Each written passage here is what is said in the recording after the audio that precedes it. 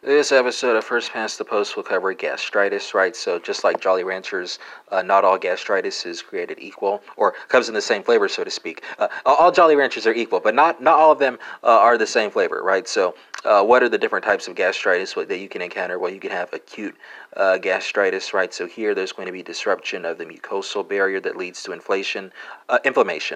It can be caused by stress. Uh, or the patient may be taking nonsteroidal anti-inflammatory drugs. Maybe the patient is taking alcohol.